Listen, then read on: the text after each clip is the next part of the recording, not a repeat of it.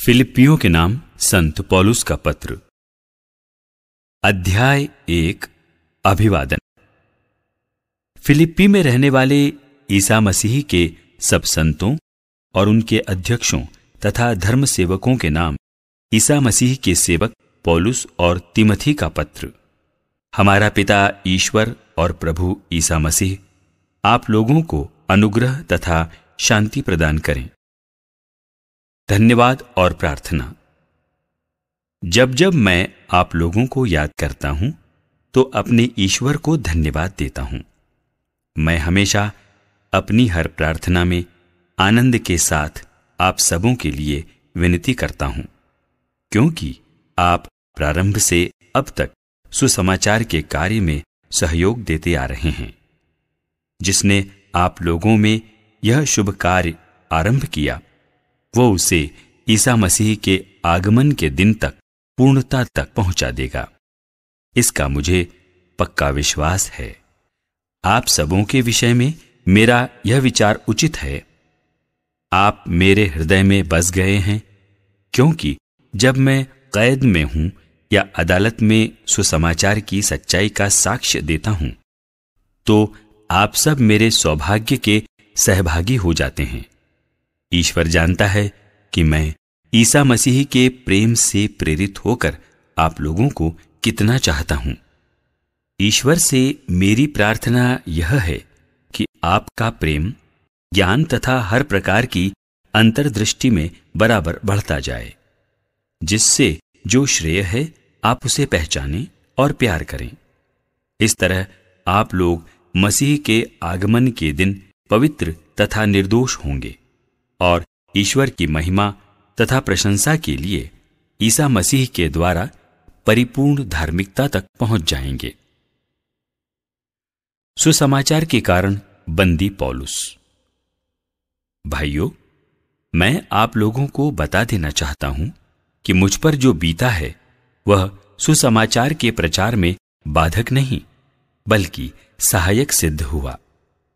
राजभवन और जनसाधारण में ये बात अब सब जगह फैल गई है कि मैं मसीह के कारण बंदी हूं। अधिकांश भाइयों को मेरी कैद से बल मिला है। वे प्रभु पर भरोसा रखकर पहले से अधिक साहस के साथ निर्भीकता से ईश्वर का वचन सुनाते हैं। कुछ लोग तो ईर्ष्या एवं स्पर्धा से ऐसा करते हैं और कुछ लोग सद्भाव से मसीह का प्रचार करते हैं। ये लोग प्रेम से प्रेरित होकर ऐसा करते हैं। ये जानते हैं कि मैं सुसमाचार की रक्षा के कारण कैदी हूं, किंतु वे लोग प्रतिस्पर्धा से प्रेरित होकर शुद्ध उद्देश्य से मसीह का प्रचार नहीं करते। वे समझते हैं कि वे इस प्रकार मेरी कैद को और भारी बना देंगे। लेकिन इससे क्या? बहाने से हो या सच्चाई से, चाहे जिस प्रकार हो, मसीह का प्रचार तो हो रहा है।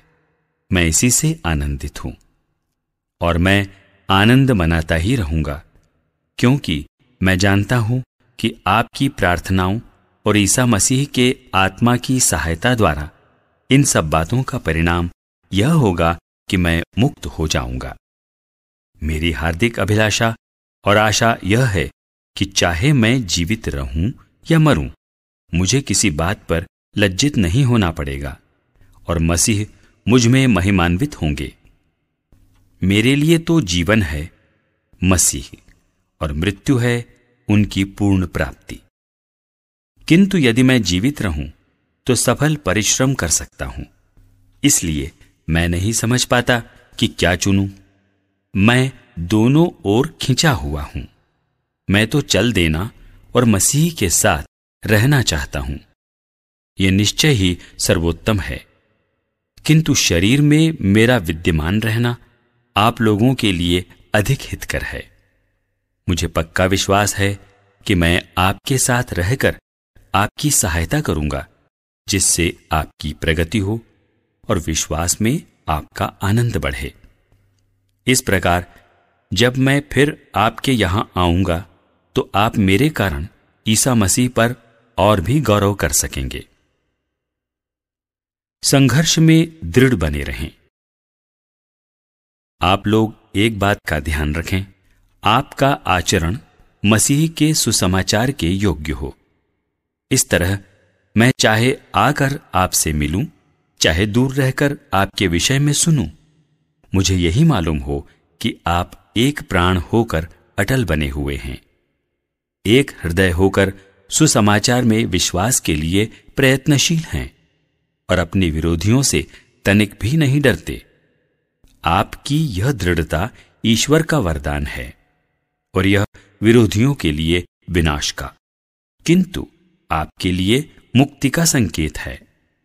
आप लोगों को न केवल मसीह में विश्वास करने का, बल्कि उनके कारण दुख भोगने का भी वरदान मिला है।